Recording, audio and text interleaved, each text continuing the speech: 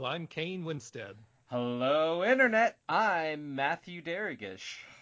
You're listening to the Untold Talks of Spider-Man, where we'll be taking a look at the deep cuts and forgotten stories of the Spider-Man library, looking for lost gems and what it truly means to be a Spider-Man story.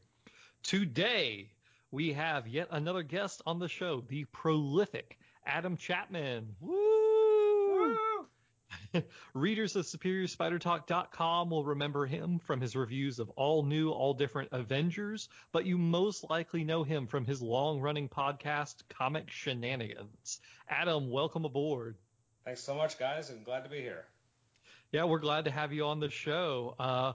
This episode will be covering one of your picks, right? Spectacular Spider-Man 215 and 216. Absolutely. When you asked for a deep cut, this is what I came up with. All right. And it is a deep cut indeed. Let's see. This one, like I said, Spectacular Spider-Man 215 and 216, The Predator and the Prey. This one leads straight into the Clone Saga. So this is the last pre-Clone Saga story of Spider-Man history. After this, we go straight into Power and Responsibility, and things are never the same. This one is plotted by Tom DeFalco, and the first issue is scripted by Mike Lackey, and the second issue is scripted by Todd DeZago. Art is by Sal Buscema on both issues, but the colors on the first issue is by Glennis Oliver, and the second issue, 216, is Joe Andrini. Andrini, help me out here. We'll take it. All right. Also, I wanted to note in 215, Mark Powers is credited as Cowboy. He's the editor on this book, and he's credited as editor in 216. 215, credited as Cowboy.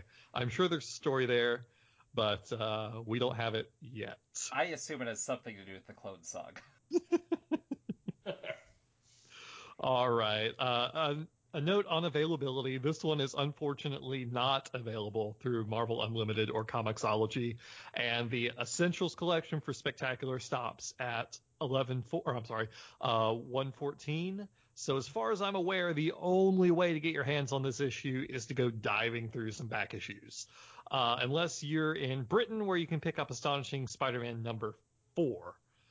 For those who are perhaps willing to forego the thrill of that particular hunt, being diving through back issues or traveling abroad just to go pick up a reprinted Spider-Man story, this is one you can get for pocket change on eBay or My Comic Shop. But let's support local businesses when we can. Absolutely. Now, I should point out that a few pages of these issues have been reprinted in the complete Clone Saga Epic Collections Volume 1. I have it both in print and digitally, so I believe in 216 you have 4 or 5 pages, but really it's not the main story. It's just what's going on with a mysterious figure who looks a lot like Peter Parker, who's wearing a class ring a lot like Peter Parker, who seems to be on his way to New York to visit Aunt May. Man, I wonder who that could be. I wonder. Honestly, how did he get the class ring? I don't know that. Well, I think that was always the point. I don't think they really thought it out that far ahead at this point. But the whole point was that this guy's coming. He's got the class ring. Maybe he's the reader, Peter Parker. If you read letters pages from this time, people are figuring it out, and they're like, wait a minute, maybe this is the clone from Amazing Spider-Man 149. So people were actually figuring out what was going on. They weren't actually really surprising people as much as maybe they thought they were. Huh. That's nifty. Right, and the original plan, if I recall correctly, was to have Ben Reilly be the actual Peter Parker, and then the Peter Parker be the clone. So he could, if he was the actual Peter Parker, I mean, he would have the class ring because it was his class ring. But that's another story. That's for the Untold Clone Saga of Spider-Man. Coming never. Coming after Slingers Month. Oh man, that's coming up. All right. Just to jog your memory for those who perhaps have dove into this, reading this years past, this one is the Scorpion teaming up with Philip Cussler Sr., a character that has only appeared in this comic, who is a fine China magnate who wants to sabotage his son for taking over his business, I believe. Mac Gargan realizes that after a hashtag treat yourself session with Cussler Sr., that he wants to give up the Scorpion life. Meanwhile, Peter's life is in shambles. Aunt May, or rather a very convincing actress, but he doesn't know that yet, is on death's door for real this time. And he and Mary Jane are on speaking terms, and his dual identity is causing many sleepless nights, so stock Spider-Man stuff. This ultimately leads to him lashing out at Cussler Sr., hospitalizing him. JJJ is there, takes a picture, runs the story in the Bugle. Peter goes on a mad dash to find the Scorpion in order to connect him to Cussler Sr. Meanwhile, a mysterious stranger visits Aunt May in the hospital. So that's kind of the rundown on this issue. Is there anything that you guys wanted to add that's imperative to know before we get into the discussion of this? Not really. I mean, in the story, it definitely makes reference to a recent storyline at the time of the Scorpion in the Shroud series, which I don't think most people have read. So, right, there are a few references into this, but it's always, man, I can't believe the Scorpion did that, and then like a note like, you want to know what the Scorpion did? Go buy Shroud. In the typical like 90s fashion of, please go buy this other comic. We're starting to hurt for money. Oh, there is one thing that you did kind of miss, and I don't doubt why you forgot it because it's so useless. But there's a weird green sludge entity in the sewers. Oh yeah, the sludge of You Feel Bad. Yeah, we'll get to Deus Ex Sluggo in a minute. Hey, that sounds like a Dan Slott villain. Oh, boo. Oh, shots fired. Anyway. Editor's note, this is recorded hot on the heels of Amazing Spider-Man 800. We might have to do an aside episode so Kane can get out all of his haterade on that. If you guys thought that our Trouble episode was contentious, Matt and I have basically been yelling at each other for the past week about Spider-Man 800, or Amazing 800. So anyway. Okay. Diving into the story here. So Phil Cussler Sr.'s scheme is to gain access to his son's computer at work and then delete essentially their like QuickBook file that has like all their accounting and then file a complaint with the IRS. I'm not quite sure why the Scorpion is needed or what Cussler Sr. was doing in a sewer, and then just like happens upon the Scorpion and is like, hey, why don't we team up? Well, like, there's a little there. So when they go back to the hideout, Cussler's been hiding out from society for a while apparently, and he has this whole bunker in the sewer. Yeah, it's weird, but if you're hanging out for the sewer for a while and you find the other guy hanging out in the sewer, I guess it's nice that they tried to become friends first instead of immediately fighting. Kind of makes you question, all the superheroes that fight immediately upon meeting. Here we have our supervillains, and they're whining and dining when they first meet. Having fine cappuccinos, being sewer buddies. Yeah, but yeah, it struck me as a kind of strange impetus for a story, especially the setting. I didn't know if Shroud had anything to do with that, because as Adam pointed out, not a lot of people have read Shroud, myself included. These stories were just a little bit before I was reading at all. I was 4 when this story came out, and yeah, I'm sorry, guys. I'm the baby of the podcast collective here, I believe. But Adam, is there anything you can shed light on this situation? Is this not coming? Not with the Shroud, but I will say, like you mentioned, like why does Cussler need a Scorpion? He needed him for the safe. When they first kind of break in, he does lead him over to the safe, and he needs the Scorpion to help him open the safe. I don't actually know if they said exactly what was in the safe, but he was at least required for that part of the burglary, so that worked out for Cussler. All right, well, yeah, I don't think they ever mentioned what was in the safe either, and I was a little confused because Scorpion shows up. He's like, so you just want me to wreck the place, right? And Cussler's like, well, no, that will only hurt the insurance company, not my son. And then he's like, all right, well, no, go bust open the safe. So, whatever.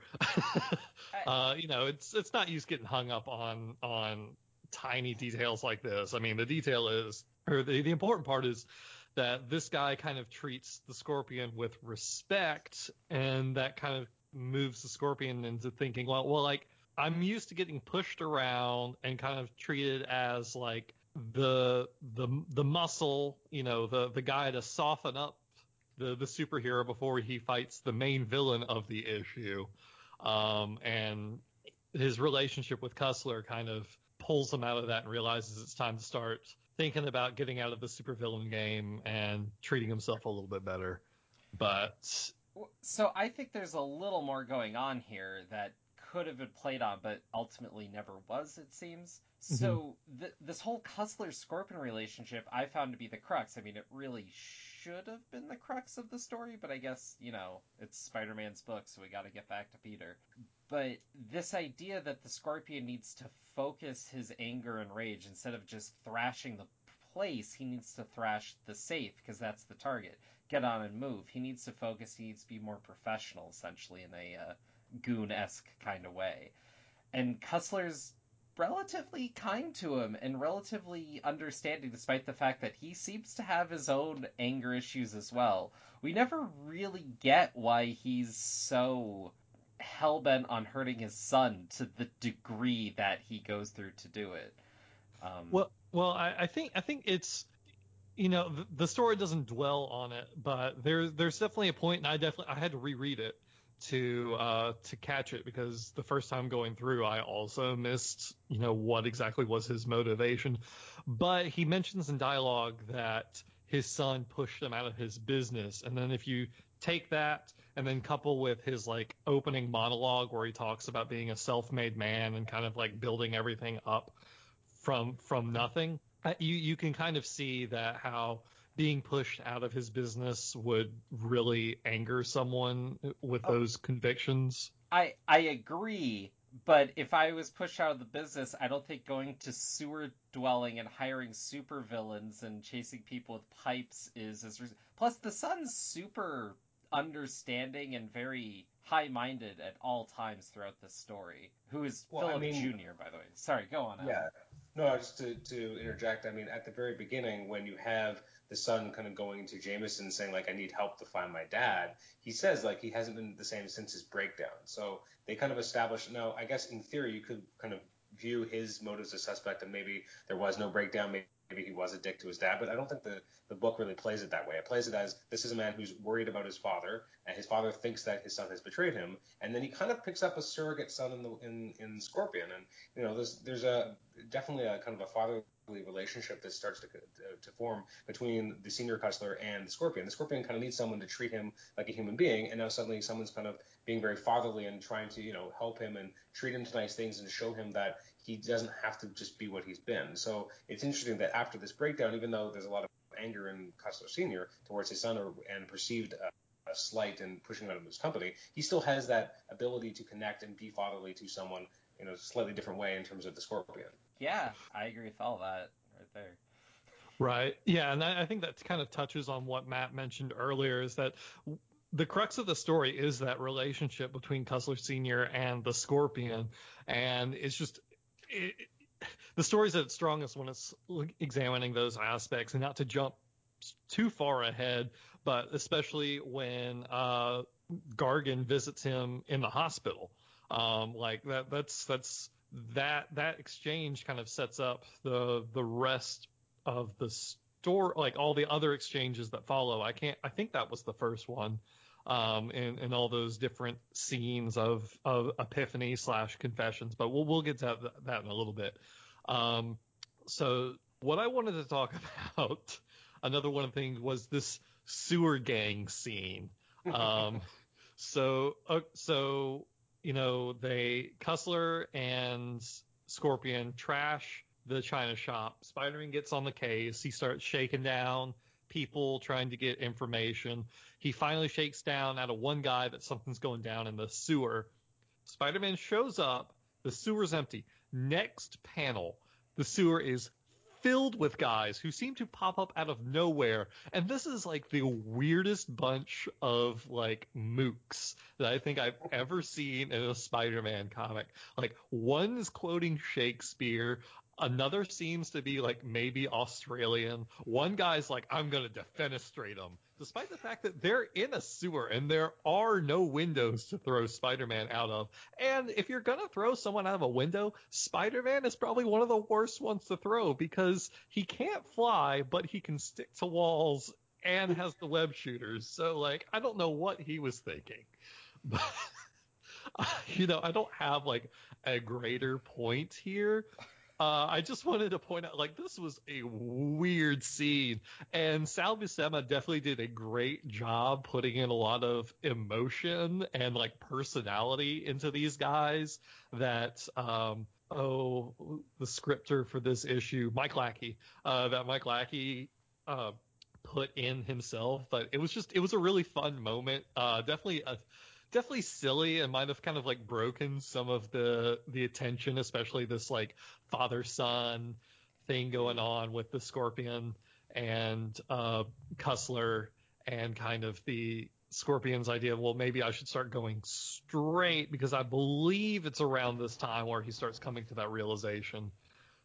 Yeah, and with that, that scene you mentioned with, all the guys in the sewer kind of start rushing Spider-Man. The next page, which has that awesome kind of action shot, it seems like there's suddenly a lot more of these men too. Like, it's absolutely packed. But I mean, to Buscema's credit, every single person feels like they have some kind of weight to them. They all have kind of their own identity. They're not just kind of a weird kind of montage of just kind of grayed out features. Like, every person kind of has their own look, which I do give them credit for, because there are so many thugs in that scene. Yeah, I mean, everyone has their own little weapon. Like, some guy's got lead pipe, one guy's got a like medieval mace, one guy has a shotgun. Like, it's definitely a really well detailed and drawn scene. Like you said, like it's not guys grayed out details. Everyone is meticulously drawn. Worth the $1.50 price tag on this comic, both then and now, actually. One of those few instances where the cover price still reflects about how much you actually have to spend to get this comic. So, Kane, would you say yeah. this is the hamburger eating scene of this comic? This is 100% the hamburger eating scene of this comic. Now, if we can get DeFalco to come on the show and kind of expand upon, or rather into the comment section and expand upon it, then it will truly be the hamburger scene. But all right. Well, I guess after that, that's when Spider-Man fights the Scorpion, and the Scorpion kind of uses Cussler's advice to kind of like start using his head a little bit more and focus on using his tail and incorporating that into how he fights. And Spider-Man even notes that, like, wow, this guy's fighting a lot smarter than he normally is. I should probably stop messing around. And then proceeds to just wipe the floor with the Scorpion. Right. I should note in that fight too, the cover notes Spider-Man crosses the line, and there's one punch where Spider-Man basically has him do the Scorpion's head basically has done a 180 and is cocking further to the side with his chin going. And I was like, oh man, did he just like take out the Scorpion? Like, did he lose control? Like, I thought that was it right there for a split second. Those two panels really make you believe that's true, though, because as you're right, he does that crack. You have his head kind of spinning backwards, and on the next panel, you don't even see his head in the panel. So it's like, is it just totally spun around? We don't want to show this. Yeah. Right, and the lead up is, oh yeah, he's fine. Don't worry, the Scorpion lives to have his jaw punched off later by Spider-Man vis-a-vis Dr. Octopus. But anyway, And the lead up to this story is that like Spider-Man is losing control. He's frustrated. He's angry. I kind of blew past it when I said that he was shaking down, informants trying to get this information about the sewer. But like he was, I, I mean, he was going almost like Batman levels of like putting the fear of God in people. But I guess this is the fake out for the Spider-Man crossing the line. And what actually happens is after this fight, Spider-Man's really worked up. He pops up out of the sewer, and Cussler immediately goes at him with a wrench, and Spider-Man just kind of reacts and swats him across the street, blows him through a brick wall, and Jameson is, of course, there and is able to get a photo and finally runs the story about how, like, Spider-Man, just beats down a defenseless old man. And that's kind of where the first issue ends, and we move into the second issue. And, like, I mean, Spider-Man stories have never been kind to Jameson. Like, I guess as we've gone on past like Brand New Day, he's become more and more of a sympathetic character as they kind of remove the bugle from him and make him a more pathetic character, kind of as we see in the new Spectacular with Chip Zdarsky. But right here, he seems almost like evil. Cussler Jr. starts talking about like, you seem to be really enjoying the story about my dad almost dying, and like it wasn't Spider-Man's fault. And then Jameson's, well, the truth sometimes you just have to change it when it involves Spider-Man. And how did you guys feel about that? Like, is that kind of like in character with how Jameson was portrayed around this era? Because I'm like I said, this was a little bit before my time. This is about probably like the fuzziest handling I have on Spider-Man history is this era right here. So if you could help me like fill in some of the gaps here, is this out of character, or is this more in character, or what? I don't necessarily think it's him being evil, and I mean, part of it, I think at the end of the page, they immediately figure out a way to kind of walk it back. So in the first part of the storyline, like even when he got Angela in to kind of, or I guess Kate Cushing was going to be giving out the assignment about trying to to find the old man, like even then he was very much playing up the fact that he's going to be able to sell newspapers by a human interest story of looking for this Cussler Senior character, even though he knew the guy in theory should have a little bit more of a heart. But this is the second part of the issue, or second issue I should say, is very much about Jameson understanding that he's putting his work so much forward, and he's trying to get the Bugle back on top. There was a time where he was kind of ousted from the Bugle and Fireheart took it over. So this is during the period where he's kind of in control again, and he's definitely trying to push that and save the newspaper industry, that kind of stuff. And then at the end of this page, when he finds out that one of his employees has died, and the rest of the issue is very much him exploring the fact that he hasn't been with his emotions. He's been kind of cold. He's worked forward. He's hasn't been spending the time with his wife that he should have. He has been kind of a dick, and he has to kind of figure out how to be a better person. And the end of the issue, which is a really funny scene to me, when he kind of tells Robbie, "I'm spending the night with my wife," and Robbie's face is like he's so excited about this. I'm like, that's weird. Well, I get Robbie's perspective because I've been in that situation before. Your boss has just been on edge and for months, and then all of a sudden something shifts in their life. They're doing happy. You don't have to deal with them for a few hours, and it's good for you too. True, but it's more the implication that basically his boss has just been like, "I'm spending the night with my wife," wink, wink, and he's like, "Yeah, go do it, Jameson." Hey, maybe he'll be in a better mood the next day. they're coworkers and bros. I get it. That's true. So I feel right. like as a result, there is an arc. There's a definite arc for Jameson in this issue. So I get what you're saying, that he comes off kind of being a little bit more, if we're looking at the shades of black and white, he's a little bit more like on the darker kind of evil end here. But I think that they immediately they want to show him in a certain light so that then they can have him go through his own kind of personal realization and arc. He actually has more of an arc than Peter does in these issues. Although Peter does have, at the end of the first part, definitely has that moment of being like, I've tried to live my life by, with great power, there must also come great responsibility. And now, in a moment's lapse, I've failed. So kind of pushing him through the ringer. He's obviously hasn't been sleeping. He's exhausted. He's been pushed to the limit, and that is impacting his ability to make good choices. And now he's hurt someone by accident. So his personal arc is kind of trying to confront that anger that's been bubbling up inside of him. Does he do as good a job as the other writers were doing at the exact same time leading into the Clone Saga? Maybe not. J.M. DeMatteis was probably doing a better exploration of that aspect of Peter and dealing with everything that happened in Pursuit and dealing with what it has meant for his family, losing his parents again because they ended up being killer robots. This is Peter in a really rough time, but this tries to show how he's dealing with the anger or really not dealing with the anger. Right. And I kind of wanted to talk about that because there are quite a few mirrored scenes in the second issue, all of them kind of around that whole confessional epiphany of having your double life, one aspect of it taking too much control of your life. Jameson talking to his wife saying that their relationship has become estranged because he's at the Bugle all the time. Gargan talking to himself and to Cussler about, being the Scorpion too much, has really neglected his own personal feelings. Cussler Jr. saying that his life as a businessman has interfered with his relationship with his father. And then Peter doesn't really have that. You have what it looks like Peter talking to Aunt May, but it ends up being Ben Reilly.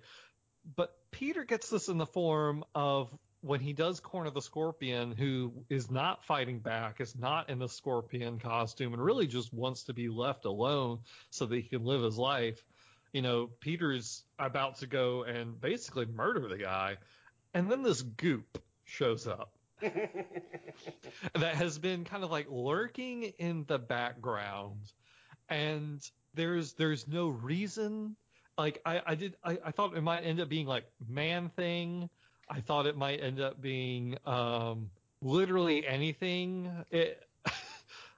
I don't know if this was supposed to be the red herring for the teased mysterious stranger that was on the cover of, I think, both issues, was figure out who the mysterious stranger is, and if the goop was supposed to be supposed to knock you off the trail of the Ben Reilly reveal at the end of the second issue, or what.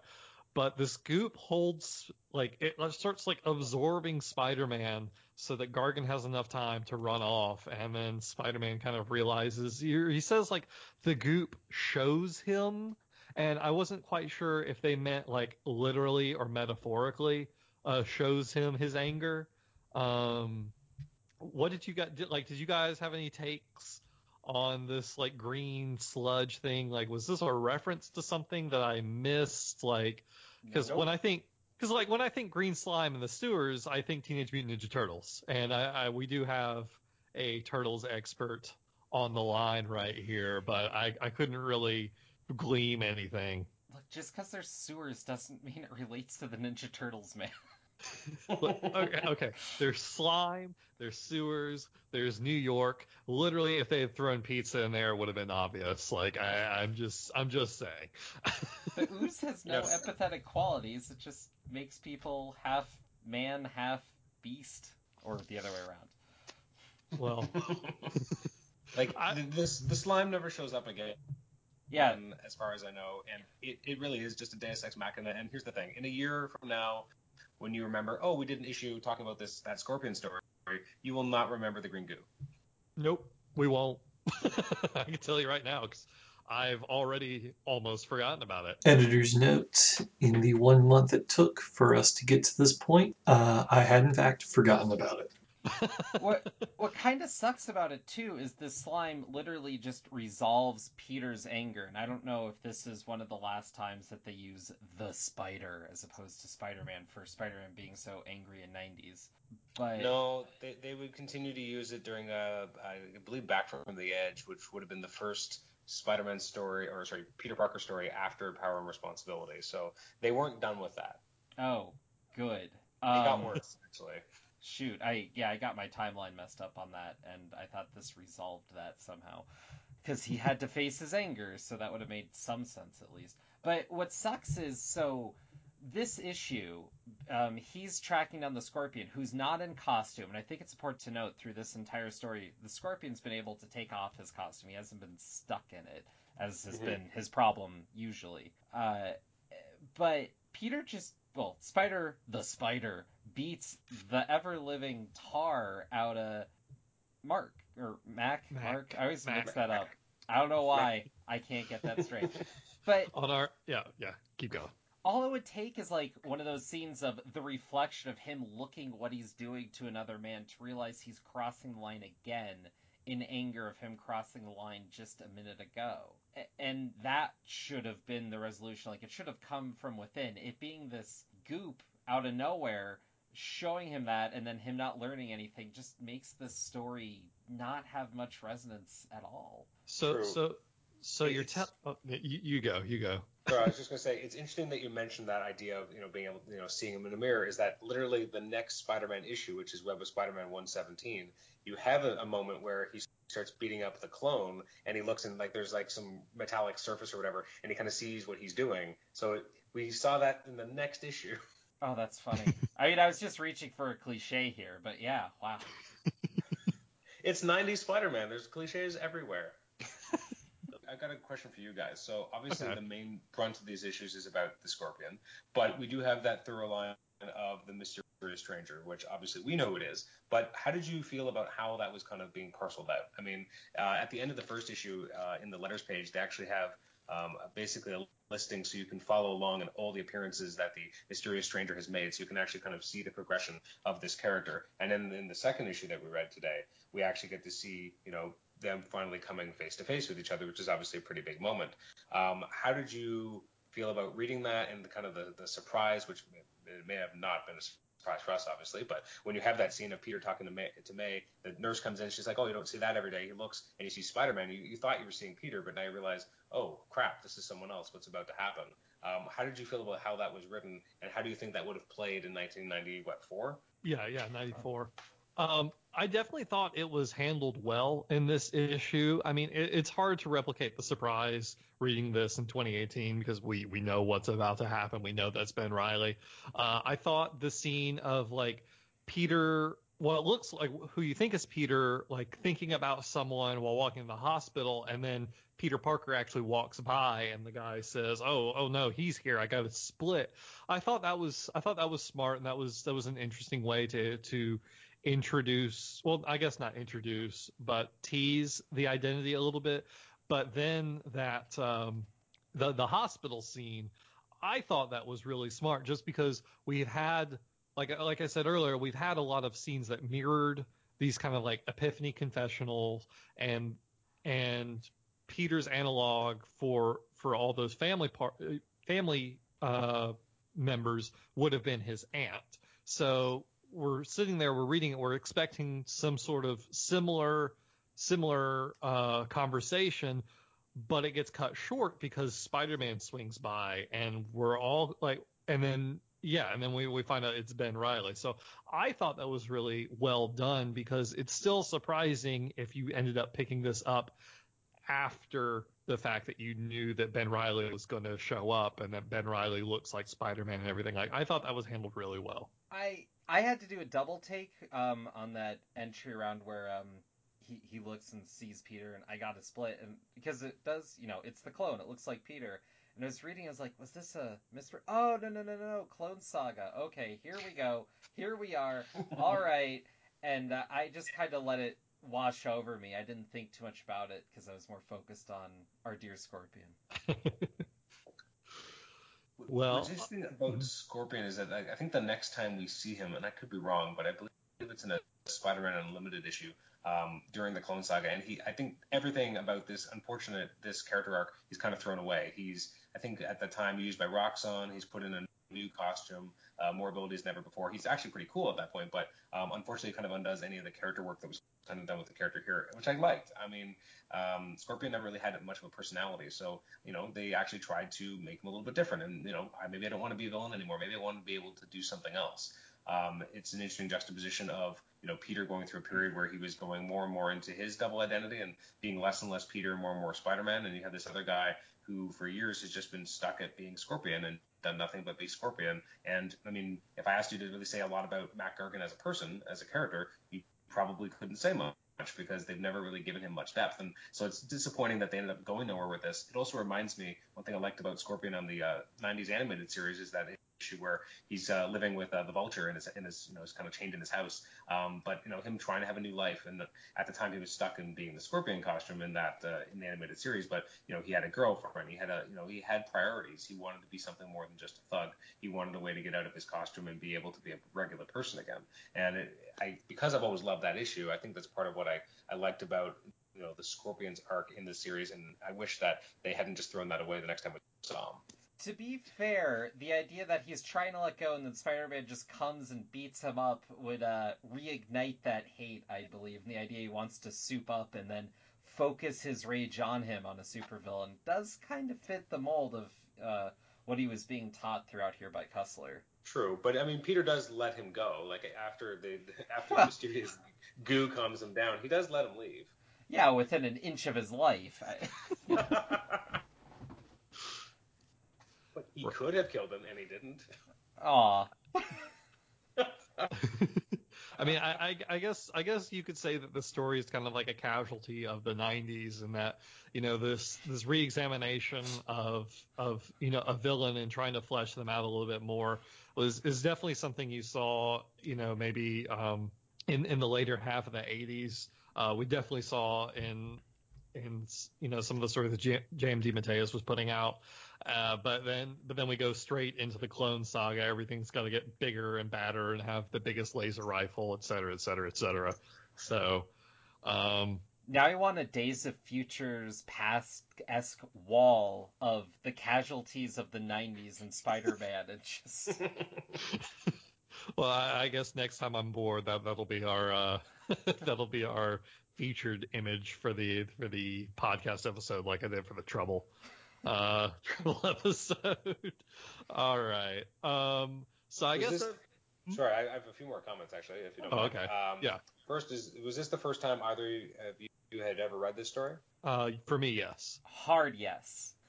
Okay. The second is it's going to be different for you guys than it was for me, because when I first read this, I read this maybe a year or two after the fact, but I was probably 12, 13 years old. But what did you think of the artwork by Sal Buscema? I mean, when I first saw it, I was in my younger phase where I think I didn't appreciate Sal nearly as much as I would in later years. I was reading books with like Tom Lyle on the Ejectable Spider-Man. Mark Bagley was on Amazing Spider-Man, and now I'm forgetting exactly who was on. I think Butler was on Webb, so they all had much cleaner styles. And then you had the kind of the dark, jagged edges of Buscema on Spectacular. And I think now I can kind of appreciate it a lot more and enjoy kind of the angles he does and how cartoony it at times can be. But he's able to really draw on a real raw emotional level. Whereas as a kid, I didn't really appreciate that. But I guess you guys, with a more modern context, what did you think of Sal's art on these issues? Matt, you want to take that? I mean, yeah, so this certainly isn't my first Sal work that I've seen, and this definitely plays on maybe some of his more weaker points when going through Spider-Man stories. I think some characters look a little too surreal to kind of land the emotional impact sometimes. But it still sells it, and like we were pointing out earlier, all the details on the various gang members popped through. I just feel like some of the more surreal stuff, like we've seen with The Child Within, or I've seen him do with Dr. Octopus in the past, worked a little stronger. But I mean, these are definitely beautiful issues. It's just if I was to point someone to Sal's work, this wouldn't be my go-to issue. I'll agree with that. Like I might, if I wanted to point or highlight Sal's art, with just one panel. Probably that gang scene would definitely be one that popped up in my mind. That or Harry's death in Spectacular 200. But I really like Buscema's art. Like Matt, this is not the first time I've been exposed to it, but I'm definitely drawn to it. I really appreciate it. Trying to think back to when I was like 12 or 13, or like when I just started reading comic books. I still think this would have been something that I liked, but that was also would have been around the mid 2000s. So, I would have been reading stuff like JRJR. So I would say that I would prefer this to JRJR during like the JMS run when I started reading Spider-Man, to kind of answer your question in a weird roundabout way. How about you? Do you have any notes on the artwork in particular? Uh, in the first, I guess, in issue 215, I was really struck by some of the, actually, not less about Buscema, more about the colors, but I thought the color work was much superior in the first issue because we had two different colors here. I really liked the coloring on the first shot I think we get of Spider-Man when he's at home and they're trying to call him to give him an assignment at the Bugle, and he doesn't really want to, answer the phone. It's a very somber tone, but I really kind of dug it. It really, I think, spoke volumes about the emotion that the character was having. Very deep, dark colors there, but I thought they were pretty effective. And Buscema's, rendition of Peter is very much in keeping with the kind of the John Romita Sr. or kind of the Ron Frenz version of Peter, and I like that. It's a very classic look. A lot of artists kind of give him a slightly different look, but this is kind of my Peter in terms of, the way he has the hair kind of falling down his hairline, like it just looks like Peter. Yeah. Yeah, I'll second that. Like this is probably like it's a nice mix of the modern kind of take versus the classic one. Kind of like what you said. It's kind of a Frenzian, if I can use that term, kind of take, but the looser kind of inks that Buscema uses and the harsh angles, the lines, gives it that modern look. So it's not quite the clean, happy faces of JR Senior, but it's still evocative of those. So I can definitely see your point there, and I agree with it. Were there? Mm-hmm. Oh, sorry. I was just going to say there's the page where Jameson and Custer Jr. are checking out the scene of the robbery. And at the end of the page, so we have a bunch of different shots of Jameson on that page. And I think it's really interesting how, and it's both good and bad, that they kind of play up how Jameson is almost like a walking id. Like he's constantly shifting between the most highest emotional points he can get, because first he's like, I don't want to talk about my links with the Scorpion. So he looks extremely worried, not just a little worried, like aghast, and then he's like super mulling it over, and then he's like super excited about the Bugle's going to be back on top. Like there's no halfway measures in terms of how he illustrates Jameson's his personal tics on his face, and I think that kind of plays into what one of you said about how at times it's almost too cartoony or it goes a little too far. But I think with a character like Jameson it kind of works, but when you then have him doing evil things and you give him like kind of his evil face, and again it's the most evil face he could have, it definitely pushes those extremes for Jameson. Right, I definitely spent more time on that face. I know the exact one you're talking about, like where it's like a super tight a shot of his face, and he's just like this wide, like Joker-esque grin, thinking about how much money he's basically going to be getting from this story. I thought like I said, like it's Joker-esque. It's very emotive, very I've completely lost the word now, but yeah, cartoonish is definitely how I would describe it. And then whether or not you think that helps or assists or hurts or assists the story, I guess is your personal opinion. But definitely for sure. He's the only character he does that to as well. Like, I mean, he kind of gives Custer Sr. that kind of over the top kind of manic look, but he has it consistent. It doesn't really change. Whereas Jameson's the only one where we see extreme range, and again, it kind of makes him more of a cartoon character. But like a character like Jameson, most people kind of write him that way anyway, so it doesn't feel that out of bounds. Right. I mean, you can look at this character and just really see it come to life if you just think back to the J.K. Simmons from the Spider-Man 1 through 3, the Mark Raimi one, or Mark Raimi, Sam Raimi. Man, I need to make some coffee or something. But yeah. I mean, I guess the point I was trying to make here was that Jameson kind of seems to work best when he's at these like almost cartoonish, swings of emotions. Absolutely. All right. Okay. Well, do we have any more last points or anything we want to talk about before we move on to the next section? So we've hit the end of the episode, or end of the issue rather. Yep. Yeah. I think I've come up with as many questions as I could ask. All right. So for the next section, does this feel like a Spider-Man story? What aspect of Spider-Man do you think this story speaks to? Adam, like, do you think this one has any particular legacy that it fits into or adds to? For Peter himself, not necessarily a lot. It definitely plays on the familiar tropes of guilt and responsibility, and that he can't kind of, because of his power, because of what he can do, he has to kind of be on his guard all the time. He can't just be an angry walking mess. He needs to get sleep. He needs to calm down. He can't just lash out because you don't know who you're going to be fighting. And he definitely plays on that element of his guilt, and also the classic trope of the Bugle being against him and everyone kind of being worried about Spider-Man being a menace, and he gives Jonah Jameson a reason to actually fear him and actually want people to think that he's a menace. He's downplaying the fact that Cussler was a little bit crazy and definitely it was an instigator, but it doesn't change the fact that Spider-Man still did something that he shouldn't have done. So in terms of playing on kind of familiar Spider-Man tropes, it definitely goes with that. And it also plays in the the question of double identity. Less with Peter and more on some of the other characters here, but it is still an active trope being used. That how do you balance between different identities? It's not necessarily a great example of that for Peter, but it's definitely something that's at play. All right. Would you say this one would work as like something approaching a quintessential Spider-Man story? Like we have like the Platonic ideal of a Spider-Man story, whatever that is, and then permutations and steps away from that.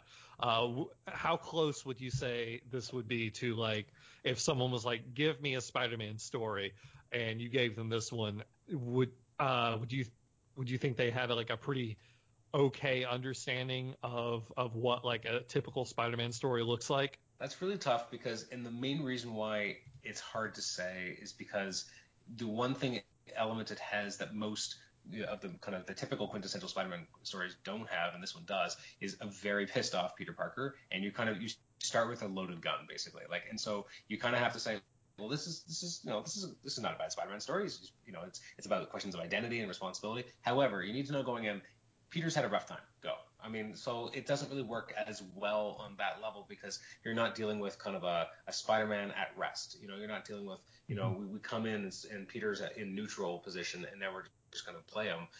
He's already in a very specific emotional state where I think with usually those types of issues you would give to someone, and like, we should read Spider-Man story, here you go. You're usually working from a place of the character's at, his normal resting position. Not he's already worked up. So that's the only thing that kind of really detracts from this, is that it's a very specific slice of Peter's life, which makes it harder to say this is a quintessential story. All right, yeah, no, I'll agree with that. I think those are some really well put points. Matt, do you have anything to add? So I feel like the crux of this, as far as it being a Spider-Man story, is all around that cliffhanger. He lost control and he hits this guy, and that should be the main thing that we're playing on the next episode. But instead, he flies off the handle again, and so he really didn't learn the lesson. And so he's really diving in on that. And in that way, this feels way more like a Batman comic than a Spider-Man comic. Interesting. And I just it feels off from Spider-Man to me, because Spider-Man usually comes around to doing the right thing, which is something they hit on, and the double identity bit that you brought up in just the issues prior that was dealing with Typhoid Mary. So the fact that we're hitting it again right after him hitting this dark angle repeatedly just really feels out of place. At a certain point, Spider-Man's jokes are supposed to lighten him up. Like, that aspect of the character is supposed to be there for it to feel Spider-Man. And True. It's just absent. Yeah, and I mean, and part of that obviously is that they knew where they were going. They knew that the Clone Saga, well, forever, however long it was going to be, they knew it was about to happen. They knew they were going to take him out. So the whole point was to show they were kind of pushing Peter darker and darker because they were going to bring in Ben. and show this is a guy who had everything taken away from him and was able to rise above. And isn't that really more what Peter Parker should be, and more who Spider-Man should be? And they're kind of to show that this guy that we've been reading about for the last 5 years of comic book time ended up not being the real guy, and it's part of because he crumbled when he was put under all of this pressure, whereas who we thought was the clone did not. So it kind of colors the issue, right? Because as you said, we had a bunch of months of of all 4 different titles really hammering the idea that this guy had kind of started to lose it. And was starting to become the Spider and less about Peter. And again, we were seeing this in other Marvel comics at the time. They definitely did this with Daredevil, that he became just Daredevil and he wasn't really Matt Murdock anymore. In fact, I'm trying to think, in the first month or 2 after Power and Responsibility, when you had Back from the Edge, you had a whole storyline with Daredevil and him was saying, like, how do I bury Peter Parker? How do I just let him go and just be this? So that it's a very specific time period because they were purposely doing this to him. They were purposely making Peter Parker as kind of dark in the muck as they could so that they could show, oh, this other guy's better. Reading it now, it's a little bit harder to read. Well, I should also point out, this is one of the more reviled eras of Spider-Man, so it all kind of lines up. All right. Okay. Well, all that being said, now we get to the part if we say this one should be reissued or untold.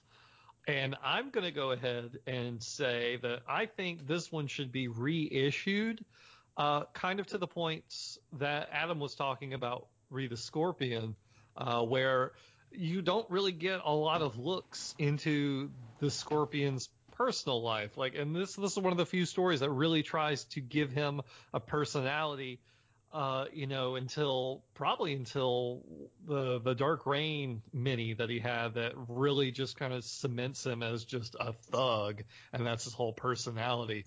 So I would say this one be reissued just because that's an interesting story beat. It's not really something that's picked up on, but kind of missing from this character who's been around since Amazing Spider-Man number 20, not number 9, like the editor note in the first issue mentioned. Number 9 was Electro. 20 was Scorpion. Good eye. I just took them at their word and figured they just pulled up the right issue. I wouldn't have thought to check. Well, Modern Era has told me to never trust the Spider-Man editors. So I'm just firing shots left and right today. I'm in the fighting mood, I guess. Two-gun kid. All right. Well, how do you guys feel? Should this one be reissued or untold? Ooh, Adam, do you want to take the next take? Yeah, sure. I'd say reissued. I mean, it has elements. I mean, again, as we pointed out, I mean, it's not perfect by many means, but it has a lot of things of redeeming value. Again, the Jameson kind of taking restock of his life. It feels like a genuinely earned moment. Someone dies and he realizes he's kind of screwed up, and and he has to reevaluate the priorities in his life. That feels like a really real moment. When you have Gargan trying to realizing he could be more, and that maybe if he stopped being the Scorpion, Gargan could actually have a life that he liked. And I think it's one of the only times we really get a good look of what Gargan even looks like under the costume at this point. There are elements here that really work. It's ironic that maybe Peter's elements are the ones that don't work as well, but there's a lot still here to enjoy. And again, you get to see more of the Scorpion as a person. You got Jameson as a person. A little bit less of Peter, but again, you also have some really cool stuff happening with the beginnings of the Clone Saga. Like, the Clone Saga became an overbloated mess, but the build-up to it was exciting. When you're reading these issues, I missed Power and Responsibility when it came out the first time, but again, I was maybe 10 or 11 years old, but I read Back from the Edge, and I remember reading the letters notes about what was happening in Power and Responsibility and that kind of stuff, and talking about, in particular, this particular issue, and I remember being like, people were excited, and it's easy now to be like, well, this was a much maligned period and it became a giant bloated mess, but there's something exciting and pure about the idea that before marketing got involved, before everyone kind of said we can make this into something bigger than it needed to be, it's something exciting when it was more pure, that there's a mystery going on, there's this guy, oh my god, it's the clone. That's really cool, and this is where you really get to see the beginning of that. So I'm going to go ahead and we're going to have a first here. I'm going to say this should remain untold. Now, Ooh. I say that, but I'm mostly in agreement with you two. However, I'm thinking of this in the context of why we brought up this idea to begin with. I wouldn't encourage anyone to go check out this comic because it has interesting ideas, but it stumbles with those ideas so poorly that it's really just a wet thud of a story. It's somewhat disappointing, and it's disappointing because it brings up interesting ideas and then doesn't really execute on them. So, first half interesting, second half and, a story is only as good as its ending. Maybe you need a green monster to take away that rage. The Hulk? Uh, I see your point here, but I feel like enough of like the Spider-Man aspect of the story, I will definitely agree, wet thud, as you said. But like Adam said, the Jameson arc seems to be really well earned, and I also really appreciate the examination of Mark, or now you've got me saying Mark Gargan, Matt Gargan's kind of introspection. I think both of those were well done, well handled, and deserves at least to be reread and have modern readers kind of like mull over those things, kind of better understand these characters, I suppose, or at least Jameson. That's my other point, though, is I'd like to see that Scorpion beat taken and redone in a newer comic and handled with a little more gravitas. I want to see that, but I want to see it done better. All right. Well, we don't have to come to a consensus here. But where we do have to come to a consensus is the web of rankings. Okay, well, how do you feel about it in relation to Family Business? Ooh, I would put it under Family Business. All right, you'd put it under Family Business. How about you? It's difficult. Family Business is a hard one to benchmark, which is on me because I'm the one who brought it up. Just because the story was such a miss, but the art was such a hit. I'd be okay with putting it under Family Business. How about you? You Adam, on our completely arbitrary web of rankings. And we've decided that Family Business will be the entry point right here, above or below Family Business. I honestly, I think I put it above. I wasn't super enamored with that. Like I said, it's kind of a difficult one to benchmark because there is a disjoint between the storytelling and the art. But Right, I was thinking this story is maybe a little more akin to the Marvel team up that we read, because the Marvel team up also was clunky at points and definitely had more of that old school art. But overall, sung as a typical comic for the age and had its highlights in its moments. And also, I think, had a bit of a stronger moment with Jameson, the whole press idea in particular. Would you think this story's above or below that Marvel team up? ooh, I'm thinking, thinking back to that team up, I was going to put it above the team up just because the team up was so turgid by the end of it. The fourth issue, that courtroom scene, it was completely unnecessary. The arcs were over. It was just. It was an appendix that wasn't needed. This doesn't have that. This presents all its ideas perhaps too quickly. Perhaps it could have spent a little bit more time on some of its points, but I'm always going to side on brevity, and so I'll say this is above team up. All right, so then that puts us right back to Family Business. And then, Adam, have you happened to have read the wonderful issue that is Man Mountain Mariko chugging hamburgers to. I have. Wow, that tone said a lot. So, do you think this story with the Scorpion is stronger or weaker than that delightful gem of Spider-Man history? I would say it's stronger than that. I'm not a huge fan of that Man Mountain Marco story. Ooh, all right. Ooh. I think that's a fair comparison too. All right, Kane, how do you feel about this story in comparison to Pumping Up? I mean, I like that story just because, again, brevity is kind of my deal, and it Are you was. really only putting it on top because it's one issue and not two? No, not it's not just because it's one issue, but because it has an efficiency with that one issue. It tells a complete story from three separate points of view. And nothing feels wasted. There's no fat to the story. It's well crafted. And so I can appreciate the craft, whether or not like the story itself wowed me. I mean, that's why it whenever we find a better, like, it started as our number one spot, but I never had any contentions with putting things above it. Especially the two we have.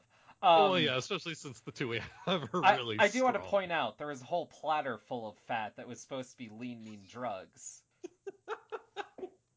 Oh, all right, okay. Well, Which is just to say that censorship does kind of bring an interesting color to that issue. I don't know if I feel better or worse about it knowing that, but I think in comparing to this story, which is the dark and edgy bit that, wasn't really held back. Anything that was held back was for colorful angles or to have that moment of drama with the Scorpion where we thought Spider-Man might have knocked his head off. If there's red coloring in the background of that would have, I really would have been convinced, right. Well, I mean, I'm content with putting this above Team Up, below Family Business. Is that where we're gonna land? I I'm comfortable with that. And sorry, Adam, I'm hearing what you're saying. And I don't necessarily disagree, but I think that's the democratic landing on this one. It's all right. It's your show, man. Like, it's all good. We want you to feel included. All right. Well then, I think that's it for the episode. Thanks everyone for listening. If you haven't, please feel free to subscribe and leave a review for our show. It helps others find us and fills us with. Oh, that's the wrong one. Wah, wah. More sausage. I know, right? Well. Well, I think that's it for the episode. Thank you everyone for listening. If you haven't, please feel free to subscribe and leave a review for the show. It helps others find us and also helps us feel like we're not screaming into the void. If our show helps fill the void in your life, please consider joining the Amazing Spider Talk Patreon. $3.99 a month. I did it again. $3.99 a month gets you exclusive access to the Untold Talks of Spider-Man B title reviews, the Amazing Spider Talks Amazing Spider-Man reviews, as well as access to the members-only section of our Slack channel, the Amazing Spider Slack. For those who have a split personality they call the Void that is capable of destroying the world, and that personality can only be repressed by a second donation tier, boy, do I have some great news for you. The Excelsior Club is our second tier. $10 a month nabs you commissioned artwork twice a year from Spider-Man artists you know and love, in addition to all those great exclusive channels from the previous tier. Now, please don't throw us into the sun. Are we doing a Century episode next? What's going on? We can do a Century episode next. In fact, that's what we're going to be doing. We will be doing The Century Spider-Man by Jenkins, and it's going to be great. Well, thanks again to our guest, Adam Chapman. Since we're polite here, we let our guests go first with our sign-out. So, Adam, where can our listeners find you on the internet or follow you? The best place is on the Comic Shenanigans podcast. It's a twice weekly show. I think we're up to 580 something episodes now. So it's been almost 6 years. Usually I do reviews episodes on selected comics from a specific week, and then usually we have interview episodes with different creators. This summer we're going to have Ralph Macchio, Pete Woods, Brian Wood, I think Jim Kruger and a few others. So it's always a fun time trying to hunt down these amazing people and talk about their work in comics. Awesome. And so do we find that, like, what podcast service are you on, like iTunes and Google Play and that stuff? Yeah, you can find it, I think, mainly on iTunes and on Stitcher. We're on there as well, so that's the best place. Or you can go to comicshenanigans.podbean.com and you can just listen to it right there. I have one last thing before I sign off. And it's just a funny thing that just kind of hit me when reading the second issue that we read today, and all the scenes in the hospital. If you just put like Benny Hill music to it, it'd be really funny because they just keep running into each other. And then Peter's like, kind of running after Gargan, and he bumps into Jameson. It's just like everyone's in this hospital right now, and if you just put the right music to it, it's pretty funny. I like that. All right. And I like that too. And I'll put links in the show notes for people who want to find Comic Shenanigans easily and might be a little bit too lazy to use Google themselves. I understand. I'm the same way. This is judgment-free zone right here. Links will be in the show notes. Matt, where can we find you on the internet? You can find me on Twitter at MagicalMatt42, or you can find me hanging upside down in the Spider Slack channel, where we're talking Spider-Man all week long. And you can find me on Twitter at Kane Writes.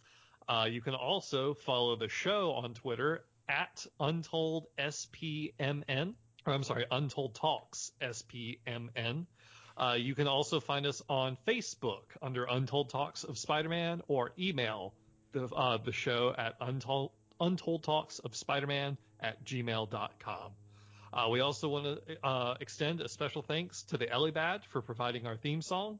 If you want to listen to more from the Ellie Badge, check out the show notes for links. And until a giant pile of goo stops us from podcasting, make mine untold.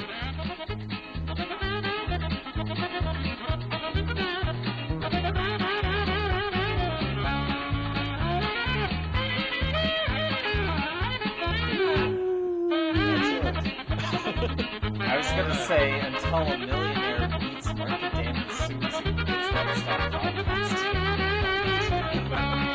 That works too.